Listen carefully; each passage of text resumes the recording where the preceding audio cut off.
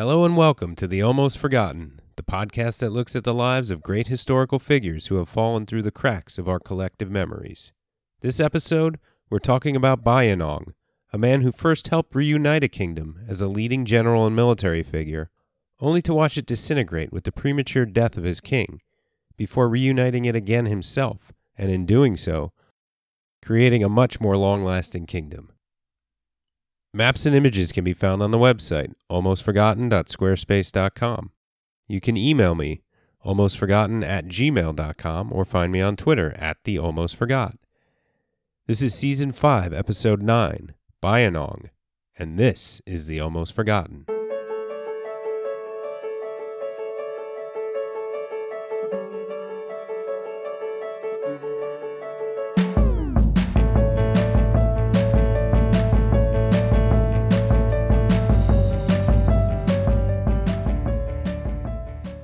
Bayinnaung was born in the first half of the 16th century, in the western part of Southeast Asia. Today it's Myanmar, and 3 centuries prior to his birth, it was the Burmese Empire, known as the Pagan Kingdom. But in the late 13th century, Kublai Khan led a Mongol invasion from his new kingdom, China. The Pagan Empire collapsed as their vassal states broke away, and when the Mongolian and Chinese influence receded, multiple successor states sprang up. The region was further destabilized with the migration of the Shan people, and it ended up being a scattered group of smaller and larger kingdoms, rather than any sort of empire. The Shan states in the north of today's Burma were small, but they often raided the Burmese states to the south. Although the country was not united, Burma was somewhat insular, at least geographically. According to Victor Lieberman in his article Reinterpreting Burmese History, quote, surrounded by a horseshoe of highlands on the west, north, and east, the Irrawaddy Basin opens on the Bay of Bengal.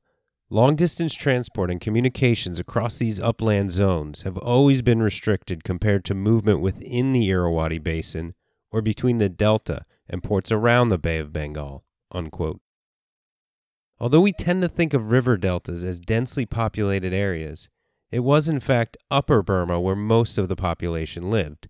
Drier, less subject to heavy monsoon rains, and less malarial than Lower Burma, the upper parts of the Irrawaddy Valley were really the center of the Burmese population. But it too remained a part of a fragmented country. Lieberman continues, quote, the Irrawaddy Valley remained politically fragmented for 268 years after the Pagan Empire fell.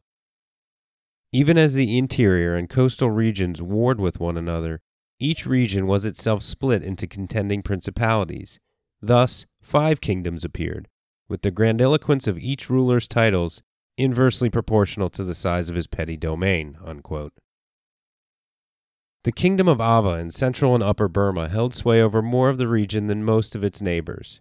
But in the first half of the 16th century, a confederation of Shan states united and successfully shook off Ava hegemony. They then invaded the Ava kingdom. A few of the Shan states, including Monyan and a kingdom centered on the city of Prom, essentially put puppet kings in charge of Ava and ruled much of the territory themselves. To the east of Burma lay the Ayutthaya kingdom of today's Thailand, and further east of that was a diminished Khmer Empire, well past its zenith under Jayavarman VII. The Malacca Sultanate fell to the Portuguese in 1511, and the Europeans had begun to set themselves up in the region, especially in India. The Mughal Empire, which sprang up in 1526, was the biggest power in India and conquered much of the northern part of the subcontinent, but the Vijayanagar Empire still held sway in the south. The Ming dynasty had been ruling a united China for 150 years, and to their north and west, the Mongol Empire had fractured into several khanates.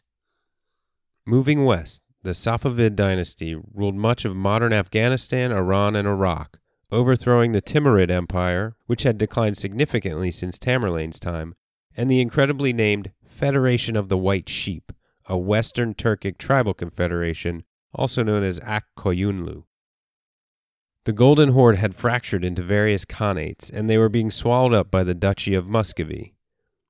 Their leader Ivan would style himself the Tsar of all Rus in 1547, rather than just the Grand Prince, signaling the birth of the Russian Empire. The Grand Duchy of Lithuania ruled territory from the Baltic to the Caspian Seas, and it held a personal union with the Kingdom of Poland, although they didn't officially unite in a commonwealth until 1569.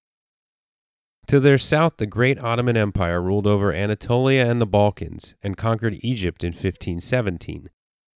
Suleiman the Magnificent became Sultan in 1520, and in 1526, at the Battle of Mohacs, he defeated the Hungarians and effectively destroyed their kingdom.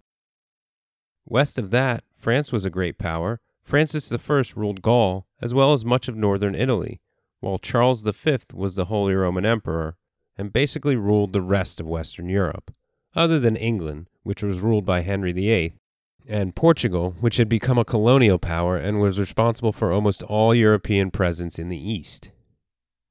To their south, the Songhai and Mali empires fought for control of Western Africa, although by this time the Songhai were in decline. And in the east, the Ethiopian Empire was beginning to face incursions from the Ottoman-backed Adal Sultanate, who would displace them for a time in the middle of the century. In the Western Hemisphere, the Aztec Empire ruled over much of Mesoamerica, and the Incans held sway over the Andes. But Cortés arrived in Mexico in 1521, and Pizarro conquered Peru in 1533.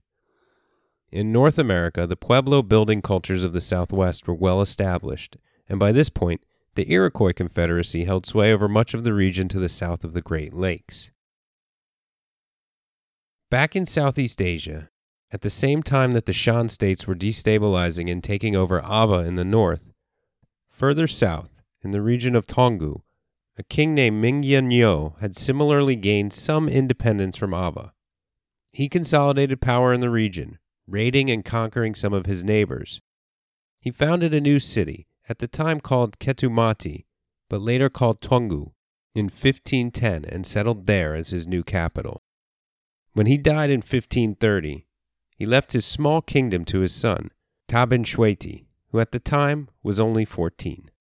This devout Buddhist would eventually be the leader of a great Burmese empire, with a little help from his buddy Bayinnaung. Bayinnaung was probably the same age, also born in 1516, and he was probably elevated to a position of prominence fairly quickly. It's possible that his parents were close allies of Mingyan and were high up in the administration, although there are later stories that contradict this. But he grew up with Tabin Shweti, and the two were likely close friends as young children. These two princes inherited high positions at a young age, and soon one became the king. Soon after this, Bayinnaung became Tabin Shweti's brother-in-law by marrying the king's sister. Now, some of the stories suggest that it actually began as an illicit affair, an offense considered treason, and Bayinnaung gave himself up rather than fleeing. Tabin Shweti decided, after much deliberation, to allow a marriage and gave Bayinnaung a title. This story may depend on Bayinnaung actually being a commoner despite growing up in the royal household, and maybe it's true, maybe it's not. But what's almost certainly true is that Bayinnaung did become the king's brother-in-law and was 100% loyal to him. Tabin Shweti found himself in a kingdom with many refugees, as prominent Burmese from the Ava kingdom had been pushed out of other regions into his territory.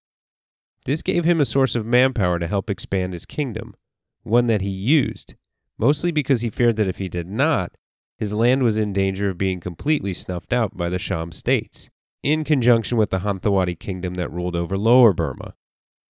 Tongu sits on the Sitong River, a navigable waterway that's much smaller in comparison to its neighbor to the west, the Irrawaddy. The Irrawaddy is significantly bigger and easier to navigate, making it essential for trade. It also had much better agricultural lands than the Sitong. This helped Tongu stay relatively remote and probably allowed for the survival and strengthening of the Tongu kingdom despite the upheaval in most of Burma.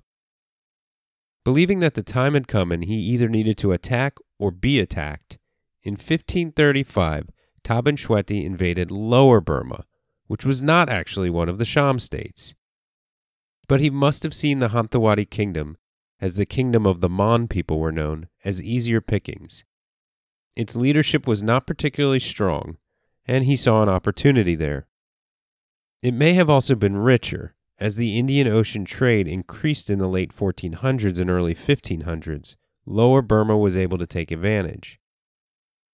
Lieberman, in his article Europeans' Trade and the Unification of Burma, wrote, quote, after taking the throne of Taungoo in 1531, he chose to attack Pegu rather than Ava because its wealth made it a more inviting target, unquote. With the Portuguese showing up, it also allowed Taban Shwedi to incorporate European mercenaries as part of his army, which both he and Bayinnaung were happy to do. Mercenaries could be troublesome, but with wealth coming in from trade, they were kept happy with fixed salaries, and unlike local levies, were directly controlled by and loyal to the king. He soon annexed the westernmost provinces, which made up the Irrawaddy Delta. He had difficulties taking the Mon capital, Pegu or Bago, located nearby on the Bago River, east of the Irrawaddy but west of the Sitong. So he came up with a plan to trick their king. First, he hired mercenaries with guns, be they Indian Muslims or Europeans, so that he could better fight his enemies. Then, in 1538, he asked for negotiations, and 2 of the Hanthawaddy kingdom's best generals were sent as part of an embassy. When they returned back to their kingdom, Taban Shwedi arranged for a letter to be found by the Mon court that implicated the generals in a potential coup, gaining governorship over the territories he was about to win. The king had both men, loyal followers, and able generals, executed, which served to completely dishearten the defenders. Many fled, including at some point the king, and the city was soon taken without a battle. Taban Shwedi set up Bago as his new capital and incorporated the Mon leadership into his growing empire. Bayinnaung was probably at this siege, but he was certainly at the next big battle. Prome, where the king had fled, was the next target. Prome is located on the Irrawaddy and was a major city in Mon territory. Marching straight from Bago to Prome was not realistic because of terrain, so the fleeing Mon forces were split. Taban Shwedi decided to take the bulk of his men and head up the river, chasing the Mon king, sailing up the Irrawaddy north. He sent Bayinnaung marching across the delta in an effort to pursue the rest of the fleeing Mon forces. Leading what was essentially a scouting party, Bayinnaung stumbled upon a larger Mon force. He had built rafts to cross the river and was ready to surprise them and attack when he received a message from Taban Shwedi to wait for the main Burmese force if he encountered any enemies. Or maybe that was always the instructions, but either way, he decided if he waited, he'd lose the element of surprise. So he sent a note to the king, saying they'd already gone to battle, and won. When one of his men said, hey, after all this, if we lose, the king's going to be pretty mad, according to G.E. Harvey in the History of Burma, quote, Bayinnaung answered, if we lose? Why, then we die here, and who can punish dead men? He destroyed the rafts after his men had crossed. His officers remonstrated, saying, the enemy are 10-1, and we shall never get out of this alive if you destroy the rafts. Said Bayinnaung, friends, we have got to win now, unquote. Once again the old burn the ships trick, this time with actual ships. It never fails, except when it does. But it worked this time, and the battle, at a now lost town called Nongyo, was a resounding victory for Taungoo and Bayinnaung. This was their first major victory head-to-head. They had taken Bago by subterfuge, after all. But the overall Taungoo force could not take the city of Prome. Tribes from upriver came to aid the city, and Taban Shwedi and his army were forced to retreat. But the Mon king could not get the Sham Confederation or anyone else to launch a counterattack against the Taungoo. He tried to raise his own army, but soon he became sick and died. There were still, however, remnants of his kingdom to deal with. In 1541, Taban Shwedi, along with Bayinnaung and a Portuguese adventurer commanding a force of 700 of his countrymen, took the kingdom of Martaban. Martaban, now known as Matama, was a previous capital of the Hanthawaddy kingdom and is on the eastern edge of the Gulf of Martaban, north of the Malay Peninsula. But the Portuguese artillery was useless against the city's earthen-backed ramparts. However, after a 7-month siege, the city was taken after one of his new Mon commanders, better at naval warfare than the Taungoo, was able to defeat some defending ships on the river and establish forces on the city's waterfront. The lord of this city was executed, and his treasure, including a significant store of luxury goods and precious metals, since this was a trade hub, now belonged to Tabin Shweti and the Taungoo. To finally complete the conquest, they went back to Prome. Again, some northern tribes came down to help, but this time the Taungoo were prepared for the onslaught. Bayinnaung was sent north of the city and ambushed the relief army. It was defeated, and then another army, this one sent by the king of Arakan, was similarly defeated. This time, they were duped by a letter forged by Bayinnaung, allegedly coming from the king of Prome, and they marched right into a trap. The western Arakan kingdom of Mrau-U had also sent a naval force to try and help out, but on hearing about the defeat of their land forces, decided to turn back. At this point, the Taungoo just needed to starve Prome out, and it took some time, but with no relief army able to help out, after 5 months it did surrender. In the meantime, Tabin Shweti rewarded Bayinnaung handsomely for his services. Besides jewelry and other gifts, he named his lieutenant the Crown Prince, making Bayinnaung the heir to his kingdom. In 1546, Tabin Shweti was crowned King of Bago and Upper Burma, creating an empire from his small kingdom. They marched to Arakan, which is on the northwest coast of today's Myanmar, but were unable to take the capital city of Mrau-U and were turned back east. That small coastal kingdom remained outside of the Taungoo influence for good, and only was incorporated into Burma 2 centuries later. While Tabin Shweti was expanding his kingdom, the Ayutthaya kingdom of Siam, today's Thailand, launched raids into Dawei, which is further down the coast from the city of Motama, really at the northern extreme of the Malay Peninsula. They were taking advantage of the Taungoo army's absence to try to capture land they felt was Thai. Tabin Shweti and his force returned, and set about making plans to invade Thailand. Much like with his invasion of Lower Burma from Taungoo, Tabin Shweti probably wanted to invade Thailand for economic reasons. The Portuguese, in conquering the Malacca Sultanate, had shut many Muslim traders out of the traditional sea-based trade route between India and China. Owning ports and way stations that helped move goods on the overland route across Southeast Asia was becoming more and more lucrative. The merchants would still take to the seas whenever they could, so that meant going westward, they would come on ships from China and go to the Gulf of Thailand, then cross through Thailand and Myanmar before emerging to hit the water again in the Andaman Sea or the Bay of Bengal, rather than make the journey down to the Straits of Malacca now that it was in Portuguese hands. A large Burmese army marched down to Thailand on their war elephants, as well as 400 Portuguese soldiers, and Bayinnaung's 13-year-old son, in order to conquer the Ayutthaya kingdom. Harvey writes, quote, "The advance was up the Adiron River, through the Three Pagodas Pass, and down the Meklong River to Canberra. Thence they struck at Ayutthaya, driving at the Siamese at Yazapthane, near Intabury." Unquote. Lots of names to unpack here, but the Three Pagodas Pass is a cool-sounding place that is a well-trafficked spot and remains on the Thai-Myanmar border today. The town mentioned first was probably today's Kanchanburi in western Thailand. The armies met, and the Thai king was in the thick of battle. He was hard-pressed, and his wife, the queen, tried to ride up on an elephant and rescue him.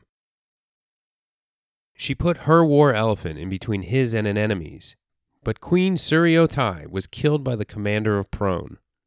She is a somewhat legendary figure in Thailand today, and there's a memorial statue of her on an elephant outside of the city of Ayutthaya today. The Thai forces rallied and were able to fortify the city well enough that the Burmese couldn't take it. Ayutthaya had impressive walled fortifications and defended against the attack with effective copper cannons imported from China.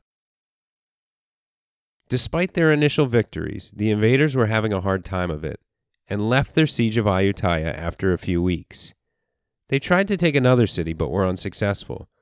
The Ayutthaya army began to harass the retreating Taungoo, but Taban Shweti set up a trap for them while feigning a retreat through a mountain pass. He captured one of the Thai king's sons, as well as his brother and brother-in-law. He traded them in exchange for safe passage out, and once again the overextended Taungoo retreated back to their home territory. Upon his return, Taban Shweti, supposedly under the spell of a Portuguese favorite in court, became increasingly unstable. He drank excessively, becoming an alcoholic, and his ability to rule effectively ended.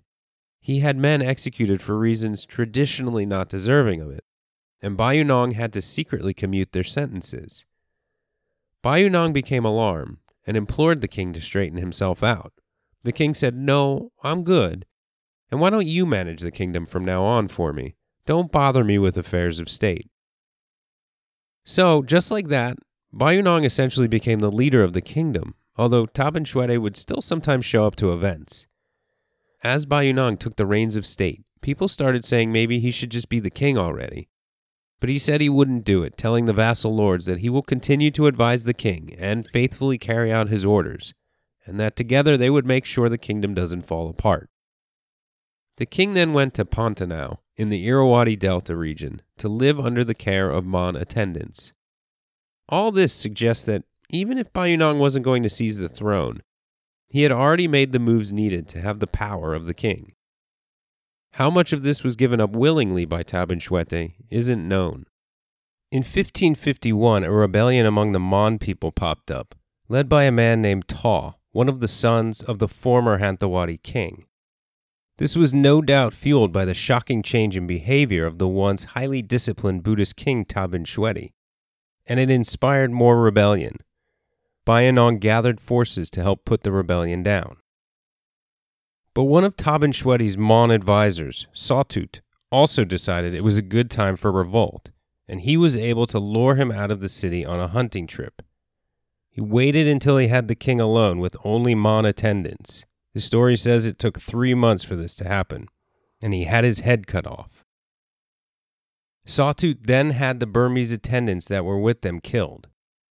This all may seem awfully convenient for Bayinnaung, but it's hard to implicate him in this conspiracy, because the Mon rebellion was very real, and they soon captured Bago, the capital, at the time called Pegu. They pushed the commander, Bayinnaung's brother, out, and they declared Sawtut as their new king. Thus ends Taban Shweti's story, but Bayinnaung's is not over, which is why this episode is about the latter, not the former. Bayinnaung was now sort of king by default, but his kingdom had disappeared. The local commanders of cities declared themselves to be kings of their small territories. And very few cities would let the new king in safely. Perhaps weary of the constant warfare under Taban Shweti, or just taking advantage of a Mon leader to latch onto, many joined the revolt. The new king, along with a different Portuguese commander, who had served with him in the invasion of Thailand, made for Taungoo. They had a tiny force, and Bayinnaung had to march through territory controlled by the leader of the rebellion who had just styled himself as the new king of Bago and of the Mon people. His hope was to rally Burmese locals and turn to retake the Irrawaddy heartland.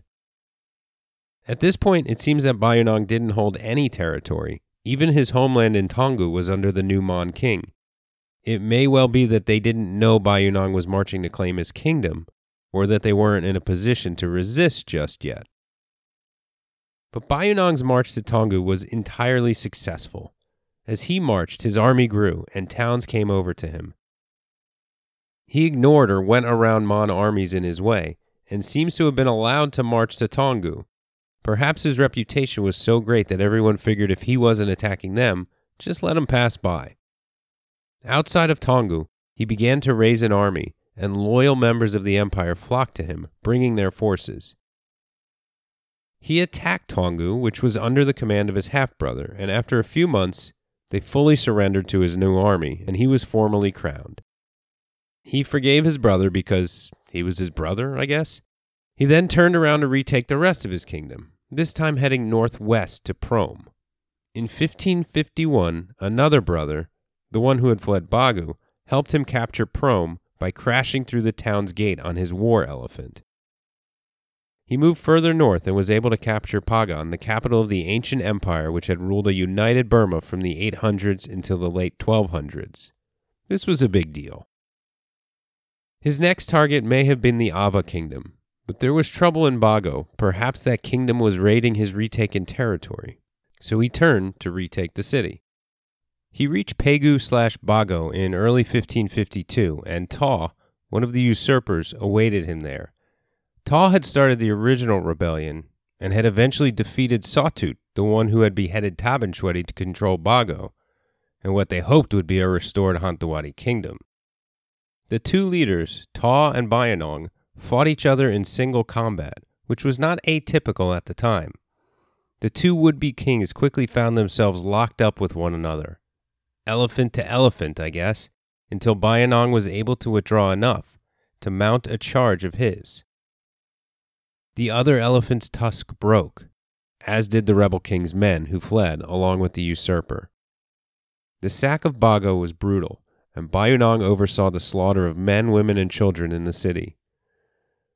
With Bago back in the hands of the Taungoo dynasty, the Mon mostly fell back into line.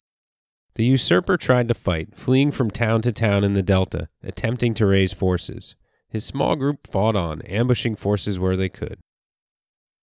He was hunted relentlessly, his family was captured, and he hid in a village, giving up all pretense of being anything but some poor random peasant, why do you ask?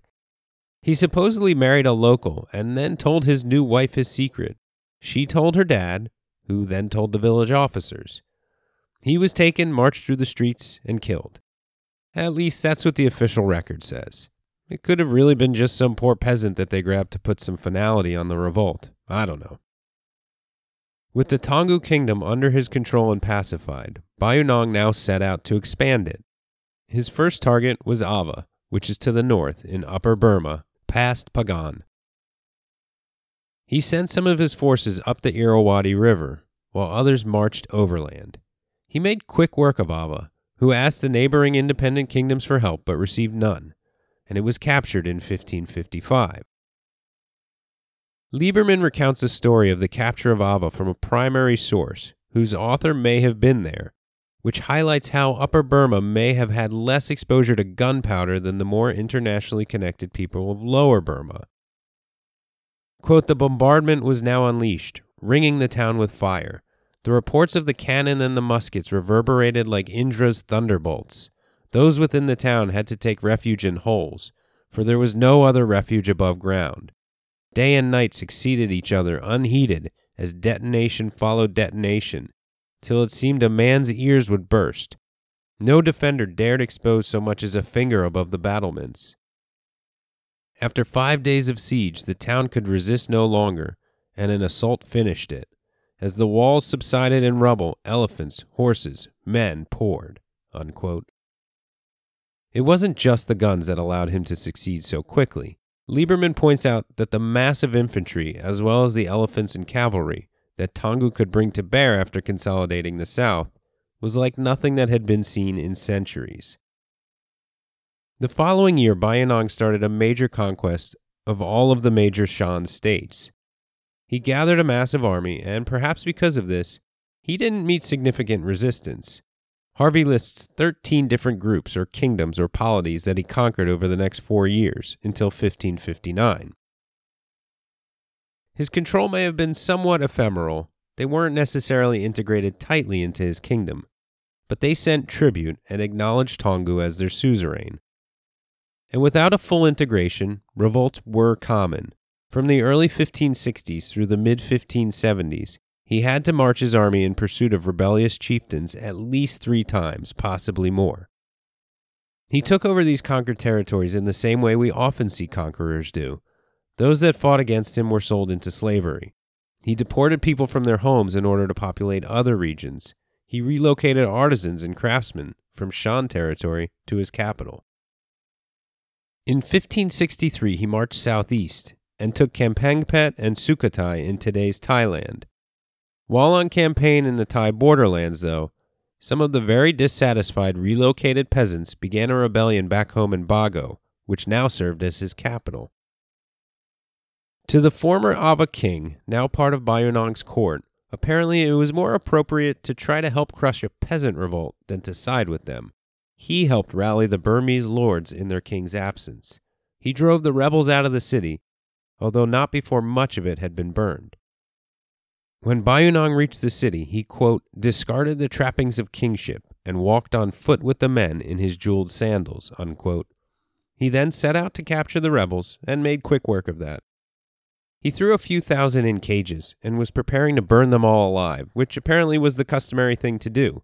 Monks gave the people food and eventually convinced the king to only kill the 70 ringleaders, sparing the rest. He had marched with his predecessor into Thai territory and suffered significant defeats. If you recall, they only made it home safe after capturing some very high Thai nobility. Bayinnaung decided it was time to make a go at conquering them again. Apparently, the Thai king had as many as 7 white elephants in his possession, although probably only 4 were still alive at this point. These were seen as good luck, so Bayinnaung decided to go take some. He then took his massive army to the capital of Ayutthaya, and despite Europeans fighting on both sides, it seems the cannon the Burmese allied Europeans were using scared the Thai army enough that their resolve wavered. Alternatively, they may have just realized that Ayutthaya couldn't withstand the siege it was under much longer. And so, despite a high number of casualties in the campaign, the Taungoo forces were able to get the submission of Ayutthaya. The price was high for the Thai kingdom. According to Harvey, quote, the terms were the surrender of the 4 white elephants, the captivity of the king and some princes as hostages, the presentation of a daughter, the cession of Tenasserim shipping tools, and an annual tribute of 30 war elephants. Bayinnaung left the Siamese king's son to rule as a vassal, with a Burmese garrison of 3,000 men, unquote. He took people back to Burma with him with their hands bound, more forced relocations, and some of these may have been Thai actors and dancers who introduced a new style of song and dance to the Burmese court at the time. He had taken control of the capital of the biggest and strongest kingdom in the region at the time, and this was a big deal. He went back to his capital at Bago, and according to Harvey, he, quote, entered the city in triumph, many wagons going before, loaded with idols and inestimable booty. He came at last in a chariot, with the conquered queens loaded with jewels at his feet, and drawn by the captive princes and lords. Before him marched 2,000 elephants, richly adorned, and after him his victorious troops, unquote. According to Lieberman, demand in Europe was increasing the price of spices as much as threefold, and he cites another scholar, W.H. Moreland, who estimates over 18% of India's eastern trade at the time touched his ports, and he made money every time they did. He also got those 4 white elephants. He then built a massive palace in Bago with gold-roofed tiles and statues. Called the Kanbazathadi Palace, European visitors marveled at its splendor. Unfortunately, it burned down in 1599, and today there's only a replica in its place. The captured Thai king was allowed to live in relative luxury in a nice house in the capital, although he was presumably watched after quite closely. Still, Bayinnaung had a disgruntled vassal state with the Ayutthaya kingdom in Thailand, and other Thai people did not submit to him. In what is today mostly East Myanmar, northern Thailand, and northern Laos, he had to deal with the Lan Na kingdom. In 1564, he marched another massive army, this time east rather than southeast, to Vientiane. He easily took the city, but he had to return to the region time and time again to try to defeat rebellious chieftains. He lost thousands of men to starvation in the hills of Linzin trying to crush a guerrilla army. He often came into these territories with a big army. The populace ran to the hills or forests if they could, and Bayinnaung would capture the nearest city. He'd take many from town back to Burma in chains to become slaves, if they made it that far, and he'd leave an army garrison. But there was no real authority once he left. The local guerrilla leaders were often able to keep doing what they were doing, and these lands ended up not having much government at all. In 1568, the Thai king who had been captured 4 years earlier and had been living as a monk was allowed to return home. He quickly determined the kingly life was better than the monastic one, and Ayutthaya was thrown into rebellion. Bayinnaung took another army down to retake the city. It was defended with earthworks built up outside of the city walls, which was a good way to greatly reduce the effectiveness of cannons of the time. Over the course of a 10-month siege, Bayinnaung threw his men at the walls, and the losses piled up. The king was apoplectic at the inability to take the city and executed many of his officers for the perceived failures. But then the Thai king turned monk, turned king again, died, and his son took over. Apparently, the Burmese convinced the new Thai king that his leading commander was the cause of the entire conflict, and if he would surrender him, they'd be satisfied and would call off the siege. The Thai king did as he was asked, but this was a ruse. Bayinnaung was not leaving. Even without the old king and their best commander, the defense of the city was too great. Bayinnaung ordered one of his best generals and oldest commanders to attack an impenetrable part of the wall, probably not for the first time.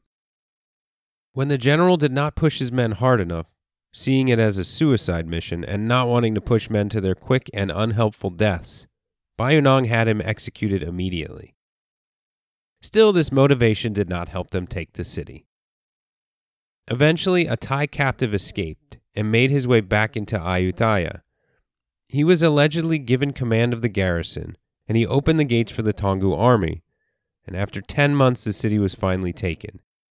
Now, this story leaves a little bit to be desired, so I'll just speculate that this man was a leading general or nobleman, perhaps the very same one that the Thai king had foolishly surrendered earlier in the siege. This would explain why he had the ability to open the gate after returning to Ayutthaya.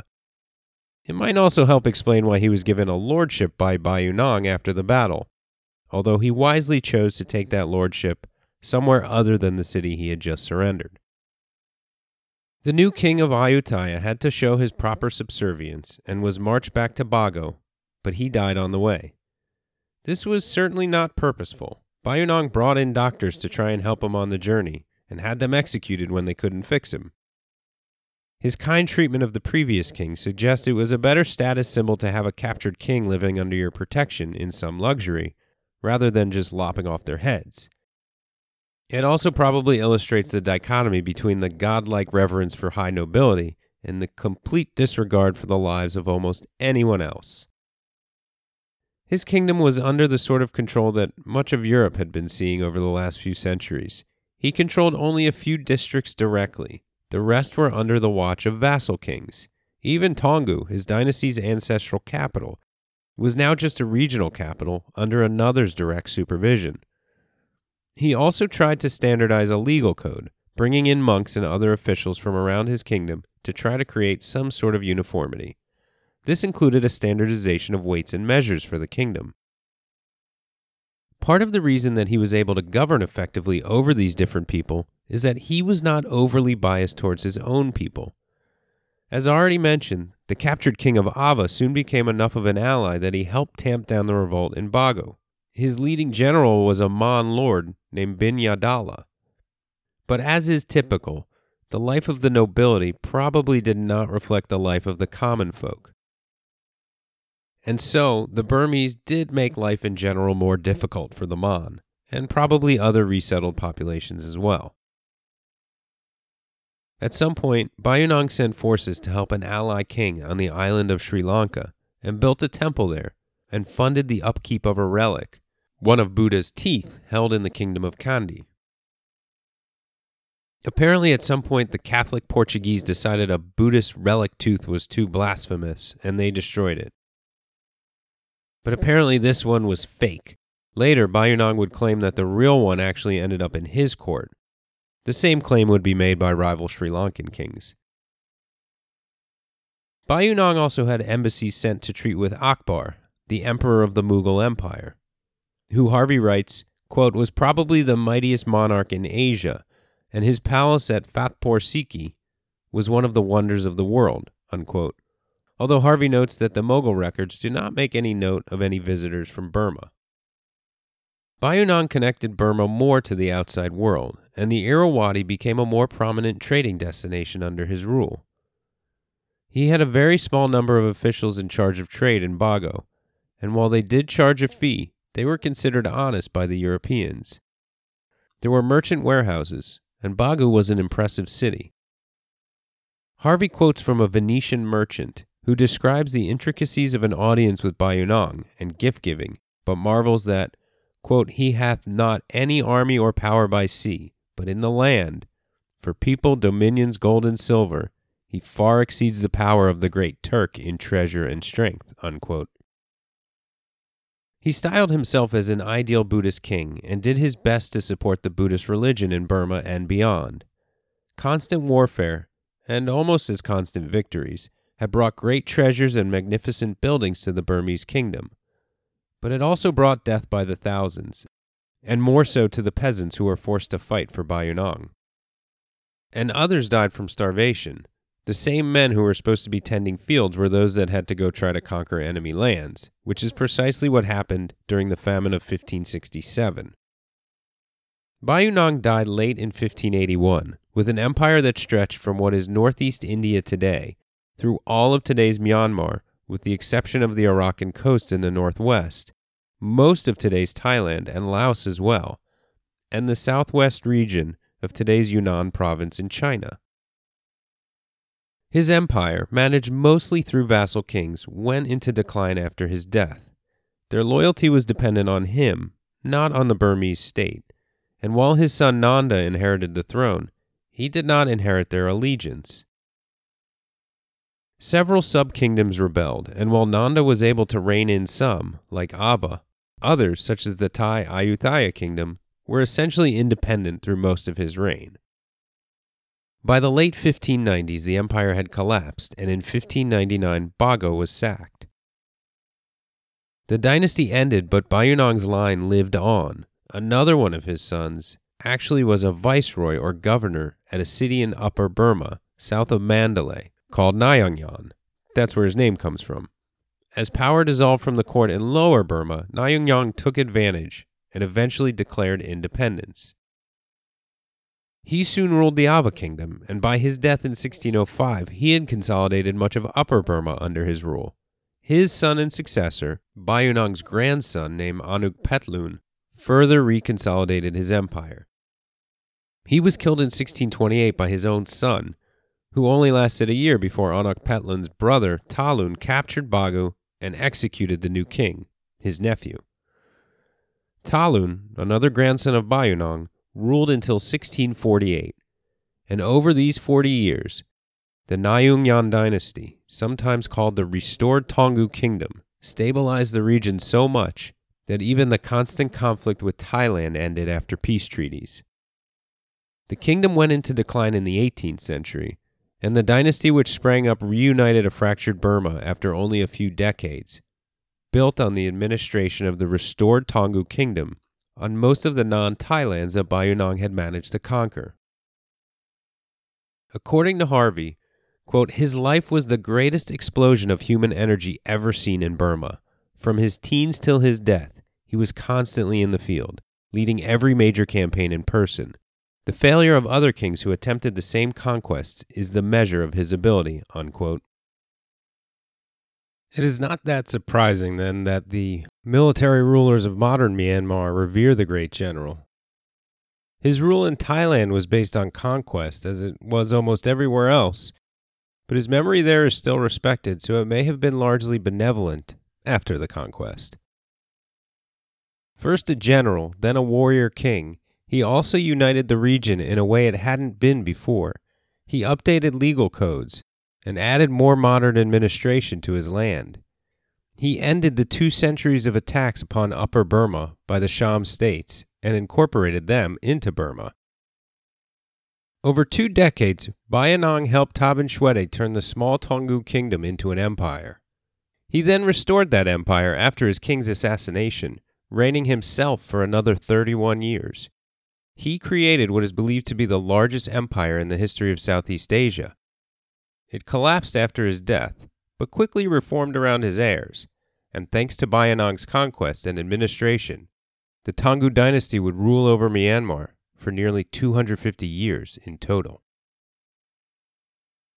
Next episode, we'll finish up Season 5 by moving west to southern Africa.